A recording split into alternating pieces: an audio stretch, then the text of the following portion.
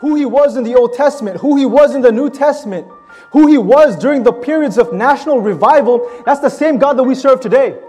That is the exact same God that we serve today. He has remained the same in a world that's always changing.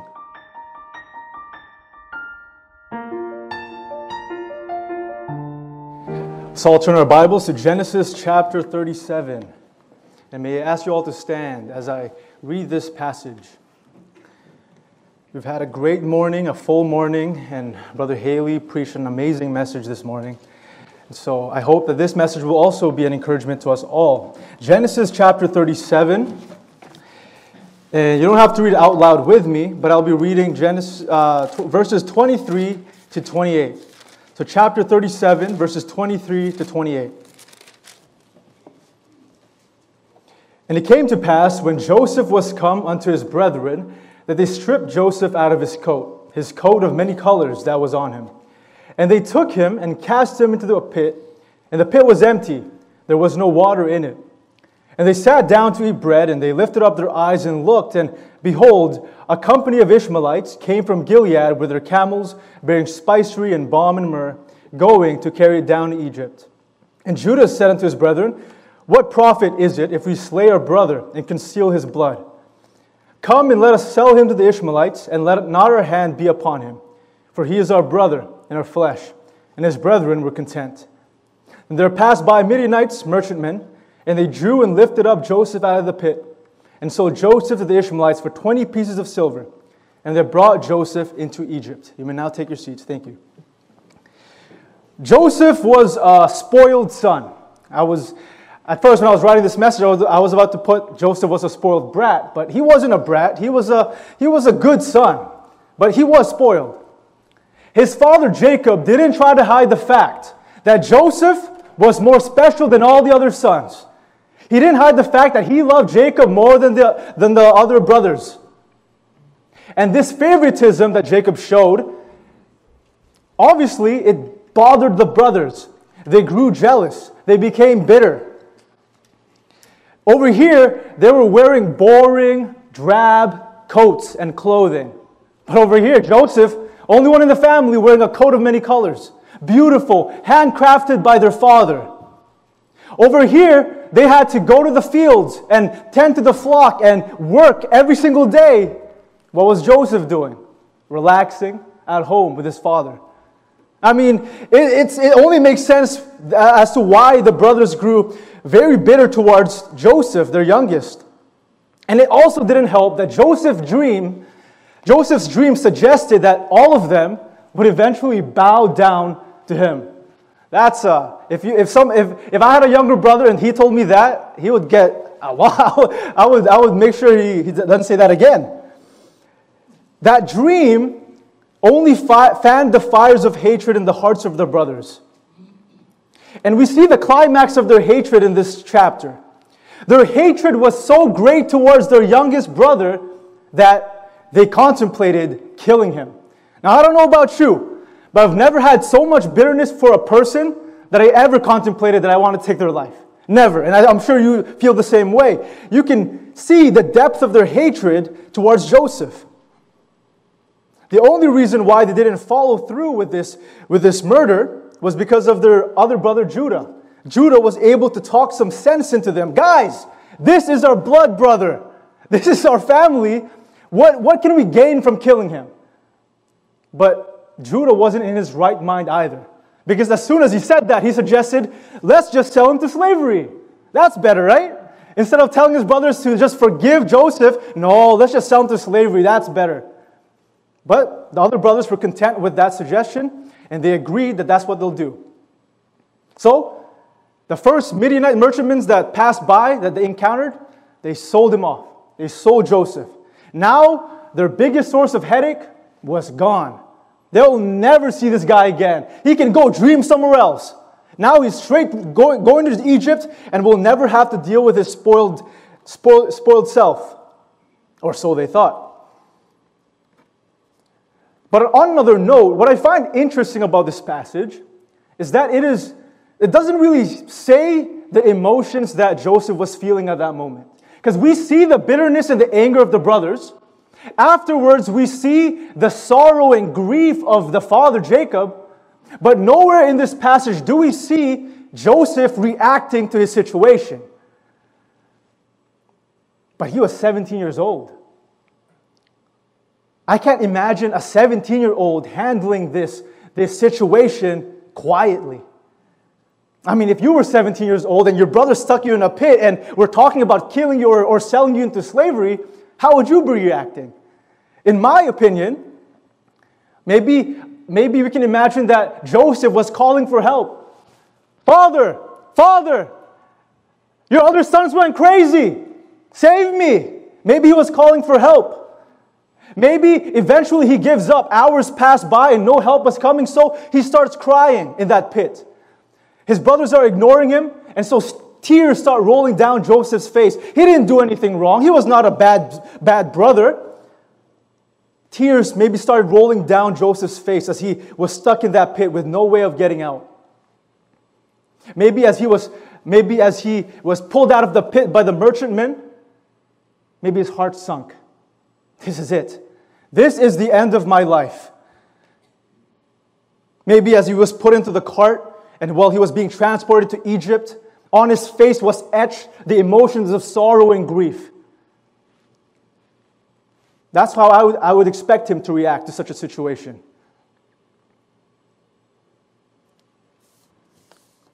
The point that I'm getting to with the example of Joseph is that our life can change drastically, for better or for worse, at a moment's notice. Earlier that morning, what was Joseph doing? He was with his father, probably spending good time with his father, relaxing, and just enjoying his life, enjoying his day. And little did he know at that moment that in a few hours before the night ended, that he would be sold off and shipped to Egypt to become a slave. And that he will never get to see his father for years. Joseph's life changed in the blink of an eye. And our lives are always changing. Sometimes life changes come gradually, as in the case with Jeremiah. Jeremiah became a prophet during the reign of King Josiah. At that time, Judah was a godly nation.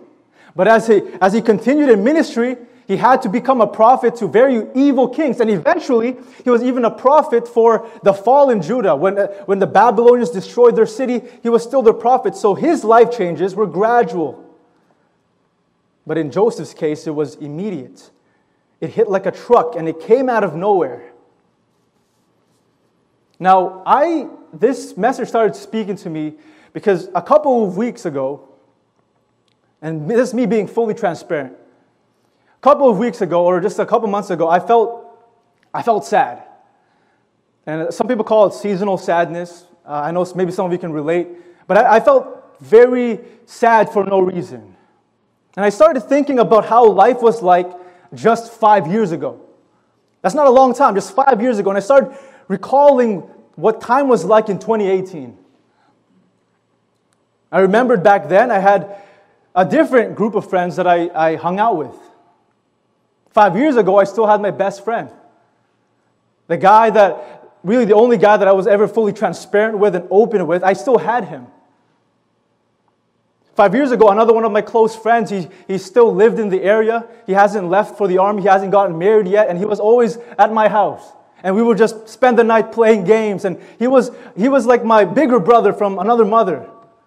And I loved the guy. And I had other friends too that I was very close with 5 years ago that I'm not as close with now. And that made me sad.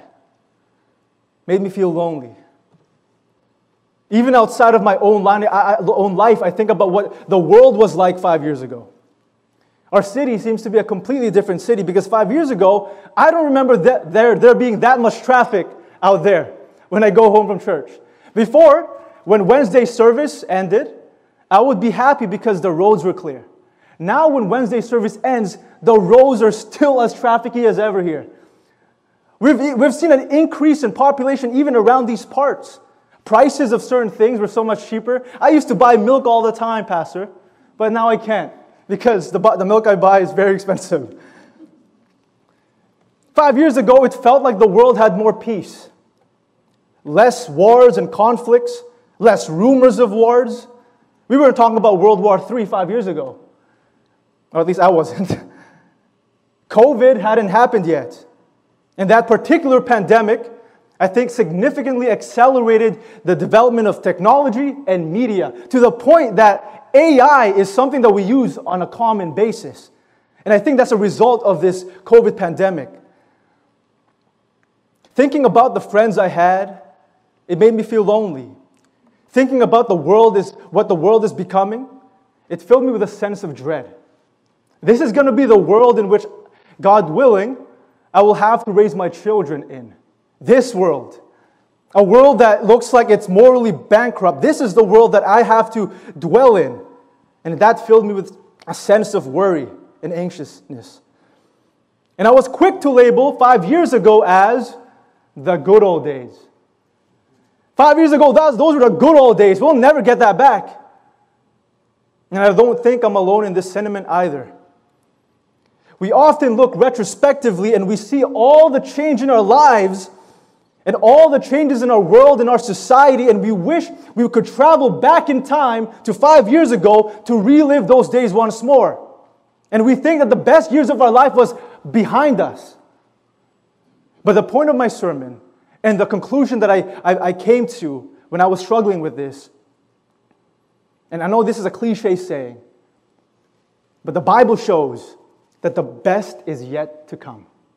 The best is yet to come for all of us. And before we get into the message, let's just open in a word of prayer. Heavenly Father, I thank you, Lord, for this privilege and this opportunity to preach your word. And I pray, Lord, that you just, again, speak to the hearts of all those people present. Encourage them with this important truth. I pray, Lord, that you be with my throat. Allow me to just be able to preach your word even with a sore throat. And give me power and enable me, Lord, this afternoon. In Jesus' name I pray, amen. The best is yet to come, huh? How can I have such confidence declaring such a statement? This isn't an example of blind confidence, but this is founded on my knowledge of the Word of God. It is founded on God Himself, what I know about God, and it's founded on even my personal experience with Him. The truth is, none of us know what the next 5 years will bring. You don't know, I don't know. Within the past 5 years, we experienced major events that we would have never predicted, like the COVID-19 pandemic. I still remember, I had a conversation with Tadal. This was in between the morning and evening service, and I was telling Tadala, bro, have you heard of the pandemic? It's spread out in the Philippines. And at the time, it was only in the Philippines and the Asian countries. And then Tadala said, it'll all tide over. It'll be gone like next month. And that was in January. March hit, and it was a global pandemic. No one expected COVID-19 to take the world like the way it did. We also witnessed the George Floyd incident that sparked the BLM movement and also encouraged other social issues. There was the invasion of Ukraine by the Russians. Most recently, we have the conflict between Israel and Palestine. Other events in the past 5 years include the death of Queen Elizabeth II. Everybody thought she was immortal, but no, she's mortal like us. There was the freak accident that killed legendary player Kobe Bryant. I still remember that day too. I came back from bus and people were telling me that Kobe Bryant had passed away. Elon Musk recently purchasing Twitter. I don't know what ramifications that will hold, but again, I don't know anything. The world's global population reached 8 billion. There was a catastrophic earthquake that killed tens of thousands in Turkey and Syria. We see now the rise of AI in society. 5 years ago, we weren't talking about AI the way we do now. But now we're starting to discuss that AI can replace people's jobs. There was the insurrection or attempted insurrection in Washington, D.C. when Biden was made president. There was the terrible wildfires in America that devastated the West, devastated California. There are so many events that took place, and I can go on, in the last 5 years that we would have never predicted in 2018 would happen. And my point is this: we don't know anything that will happen by 2029. We may not even be here 2029. Neither you nor I know what the next 5 years will hold for our personal lives, for our country, and for the world. The future being so uncertain, why then can I still confidently declare that the best is yet to come? With all of this uncertainty regarding the future, how can I say the best is yet to come? Well, let's take a look at it. Let's start taking a look at what the Scripture has to say. Now, again, we're all aware that the world is always changing. Depending on who you ask, some people will say the world is evolving and developing. You ask another person, they'll say the world is getting worse and worse. And both of these stances are right. The world is evolving. Technologically speaking, we're doing things that we would have never imagined we could do just a couple years ago. I'm constantly surprised with AI. Sometimes I see a picture and I say, whoa, that was a good artist. But no, it was randomly produced by an AI, ChatGPT. And I'm very surprised with that. It blows my mind. So we are developing in terms of technology, but we are also devolving as a society. Our morals, or we're morally bankrupt nowadays. We're finding all sorts of technological problems to a bunch of solutions, but we fail to acknowledge the one solution that this world needs for the sin problem that this world suffers from. We're morally bankrupt, spiritually bankrupt as a society. We're changing. The world will continue to change. But let me remind you of this one indisputable fact. A fact which was just sung to us 10 minutes ago by the ladies. God never changes. God never changes. Despite how this world may change, despite how the times may change, God remains immutable. He will always be the same as He was back then, and He'll be the same for the rest of eternity. Who He was in the Old Testament, who He was in the New Testament, who He was during the periods of national revival, that's the same God that we serve today. That is the exact same God that we serve today. He has remained the same in a world that's always changing. Now, what does that mean for us? Let's turn to Psalm chapter 107. Psalm 107. And let's read this verse out loud together.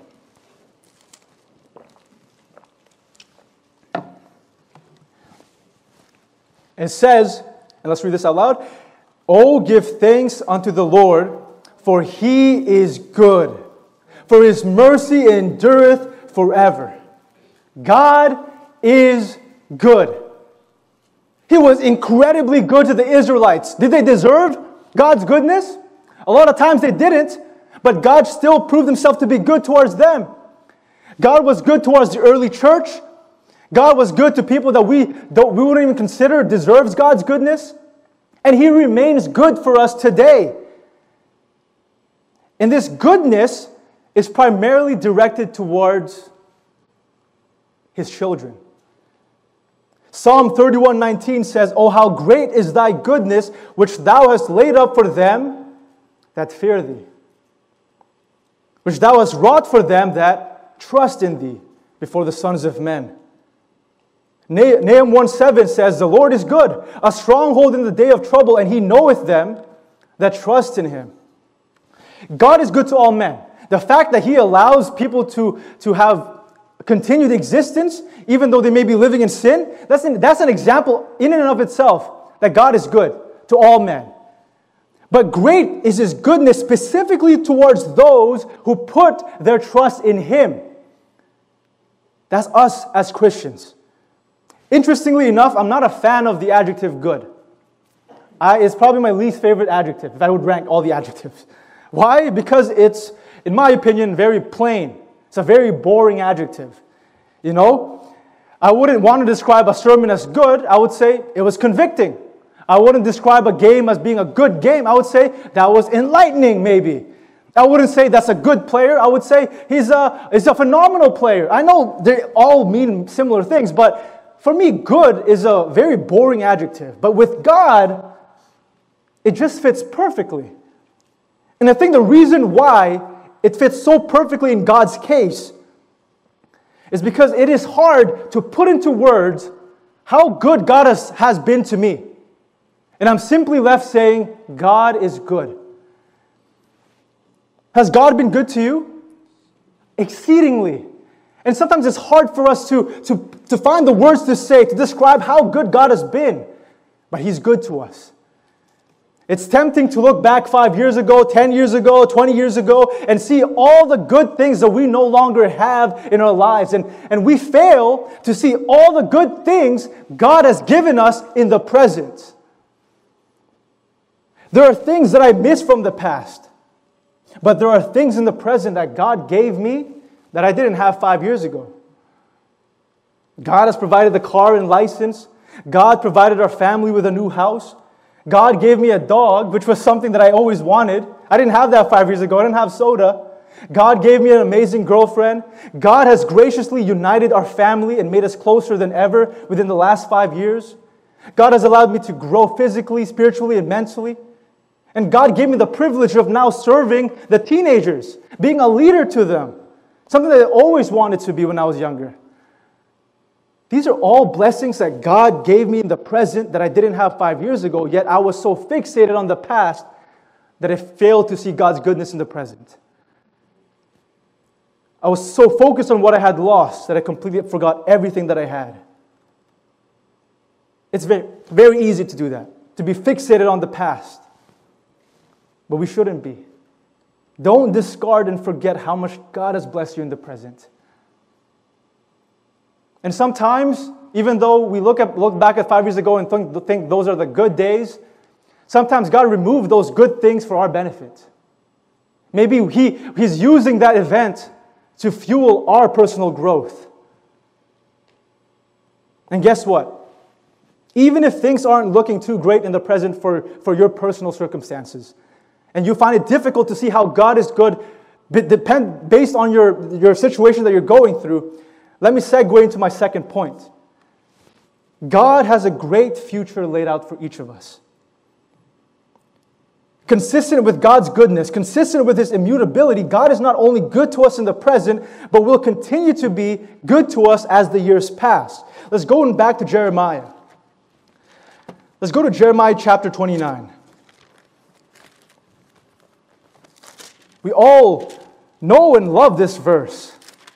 It is a verse that we run to when we are so uncertain of the future and we feel our life isn't going anywhere. Jeremiah 29, and you already know what verse 11. Let's read this out loud. For I know the thoughts that I think toward you, saith the Lord. Thoughts of peace and not of evil, to give you an expected end. We all know, we all treasure this verse. But you know who probably had a hard time believing this verse? Believing in the legitimacy of this verse? The people that it was preached to. You know who this was preached to? The remnants of Judah. The remnants of Judah. Jeremiah preached this message to the only remaining citizens of Judah. At this point in time, their nation had just been recently destroyed, ransacked, sieged. The temple of the Lord was looted, everything taken inside. It was burnt down. The walls that protected their beautiful city were torn down. The houses that they loved, the palaces of the kings, torn down, destroyed. And almost everybody they knew was gone. Many of them were killed in a slaughter. The rest of them were shipped to Babylon to be glorified prisoners. And the remnants of Judah were now living in this broken, hopeless city. And yet Jeremiah was telling them God's message of, I have thoughts of peace and not of evil, to give you an expected end. Those people thought that this was the end of the road for them. That there's no future for Judah. Yet God told them the opposite. Despite their present circumstances, God had a better future laid out for the nation of Judah, even if they couldn't see it themselves. We see the same principle in Joseph's life. Yes, he was sold into slavery. Yes, he was put in jail for a crime that he didn't commit. But what did God eventually do for Joseph? He promoted him to be the second in command of Egypt, only under Pharaoh. When he was in that stinky jail cell, I don't think Joseph was thinking, oh, someday I'm going to be a great man in this country. I think Joseph was thinking, this might be it. I might have to be content with life being like this. He didn't see this beautiful future that God has laid out for him. He could only see the present circumstances. But God was working all of these things for Joseph's good and planning an amazing future for him. And God has a better future planned out for each of us. Even if our present circumstances are changing and making it hard to believe that there is a good future for each of us, God has promised it in Jeremiah that He has thoughts of peace towards us. And we also have the promise of Romans 8:28, and we know that all things work together for good to them that love God, to them who are the called according to His purpose. Now, obviously, we can't ignore the prerequisite to this verse.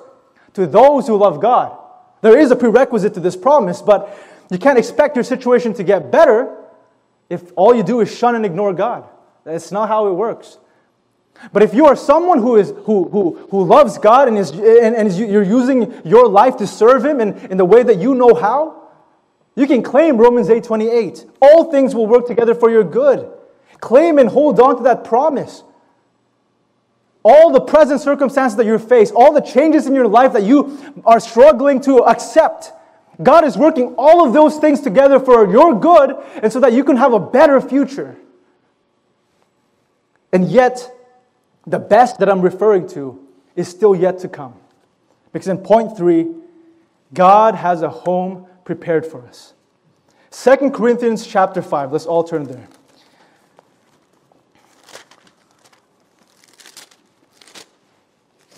Verse 1. For we know that if our earthly house of this tabernacle were dissolved, we have a building of God, a house not made with hands, eternal in the heavens.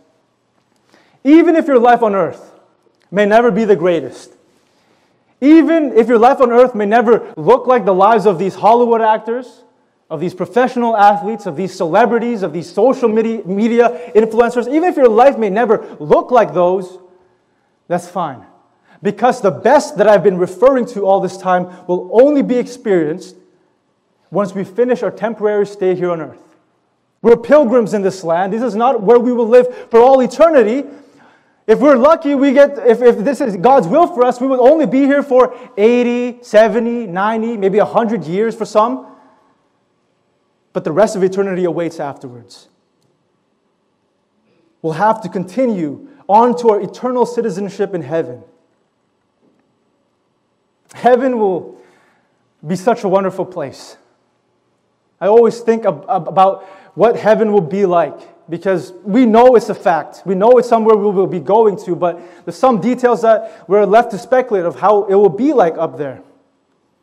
We'll have our own mansion that is better than any home here on earth. Best of all, it's not going to cost you $2 million. It will be free of charge. Maybe your name will be inscribed on the front door. We'll have perfect, glorified bodies. There will be no more sadness. There will be no more suffering. There will be no more aches or pains. Who woke up with some aches or pains this morning? Well, I did, and I'm only 25. We'll have no more aches or pains when we get to heaven. No aches of the body, no pains of the heart. Most of all, there will be no sin. Sin should grieve you. Sin should make you sad when you see it in the world, but in heaven you don't have to worry about it because it won't be there. We'll reunite with loved ones that we've missed, that went on before us. I look forward to seeing my grandparents. Those are the two people that I've missed a lot. And I'm looking forward to seeing them eventually. To seeing my grandfather who I never even got to meet. I'll see them all in heaven. You'll get to reunite with the loved ones you leave behind. Even if you were to pass away tonight, tomorrow, there will be that blessed reunion with the loved ones you left behind, and you get to see each other again. We'll get to meet heroes of the faith that we've only ever heard stories of. All these missionaries that we talk about, we'll get to spend eternity with them, talk to them, and learn their stories. We'll get to meet the many great men and women that we read about in the Bible. We'll get to see Joseph. Maybe he's still wearing the coat of many colors. We'll get to meet Noah. We'll get to meet the 12 disciples.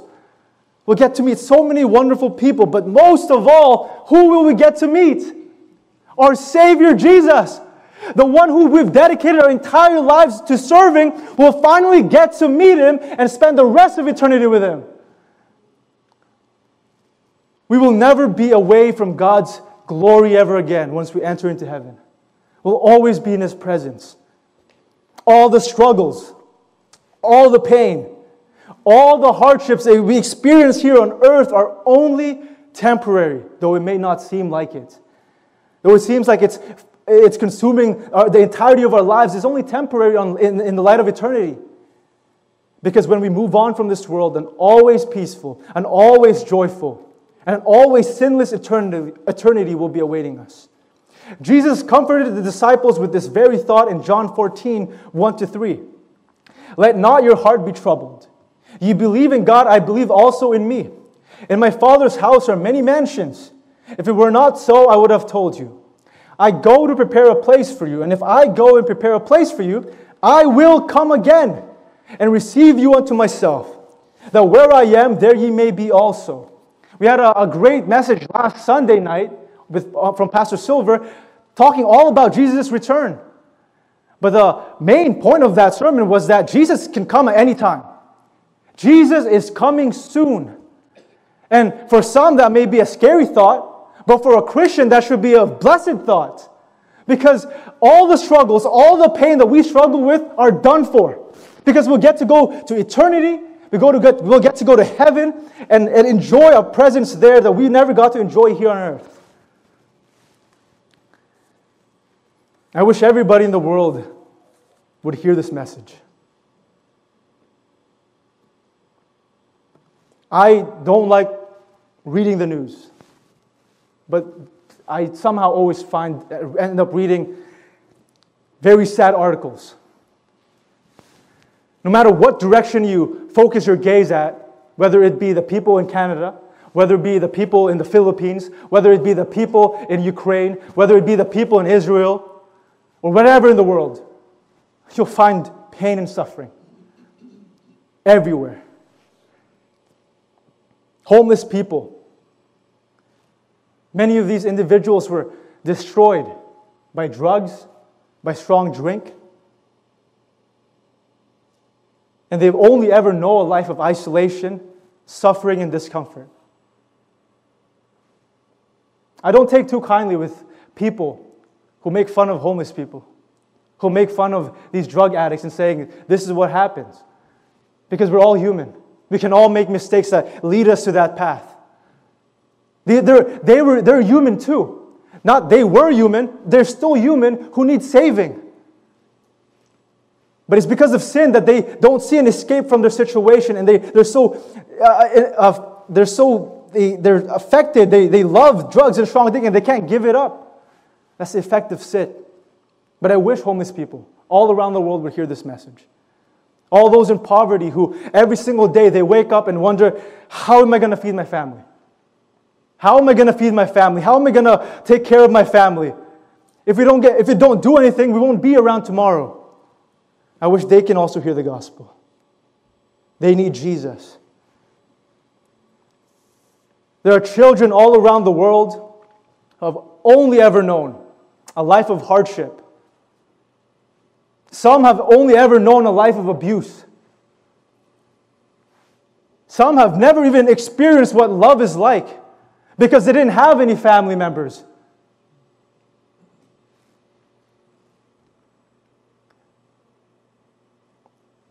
They're suffering on earth already.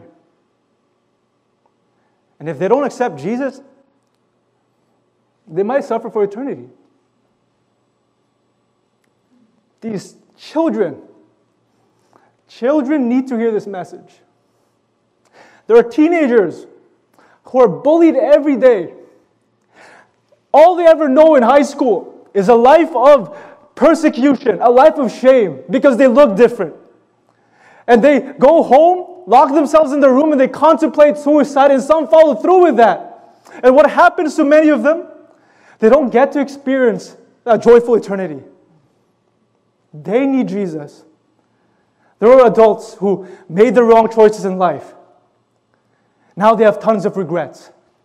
They have no hope, no joy, no purpose as they live the remainder of their existence. They need Jesus too. The gospel is what the world needs.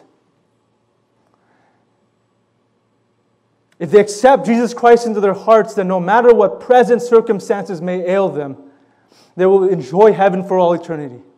Homeless people who've only ever known isolation, have only ever known being ostracized by other people, when they get to heaven, they'll have a mansion of their own.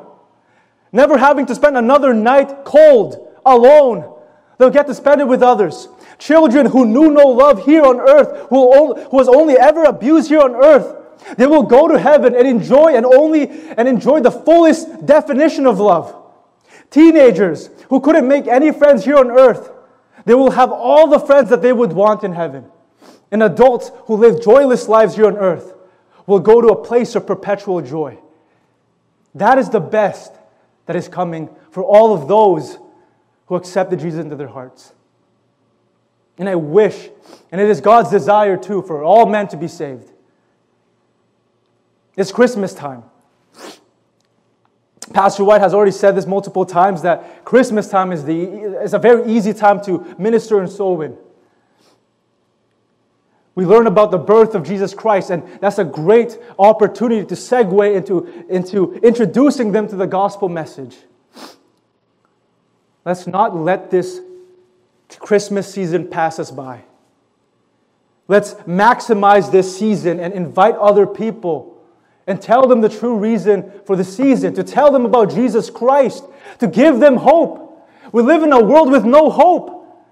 People need the gospel. If these people never accept Jesus into their hearts, they'll never get to spend the rest of eternity in a life of peace and a life of joy. Only when Jesus is in your heart will the best come. So I don't know what difficult life changes you're going through. Maybe you lost special people in your life that you had 5 years ago. Maybe your health grew worse than the last 5 years. Maybe you lost your job and also lost your future in your thought. Maybe your family fell apart. Maybe wherever you're working, you're facing heavy persecution for your faith. Maybe like me, you've felt lonely, maybe depressed. Whatever changes and hardships you're going through, I promise you this. The Bible says the best is yet to come. God will always be good to us. And He has a beautiful and peaceful ending for every one of His children. And when it is time to leave this world, we will enjoy an amazing eternity in heaven, where no pain exists, where no suffering exists, where no sin exists. The best is yet to come. Pastor. Thank you for watching the message today. We invite you to join us again every Sunday and Wednesday for more inspiring messages from God's Word.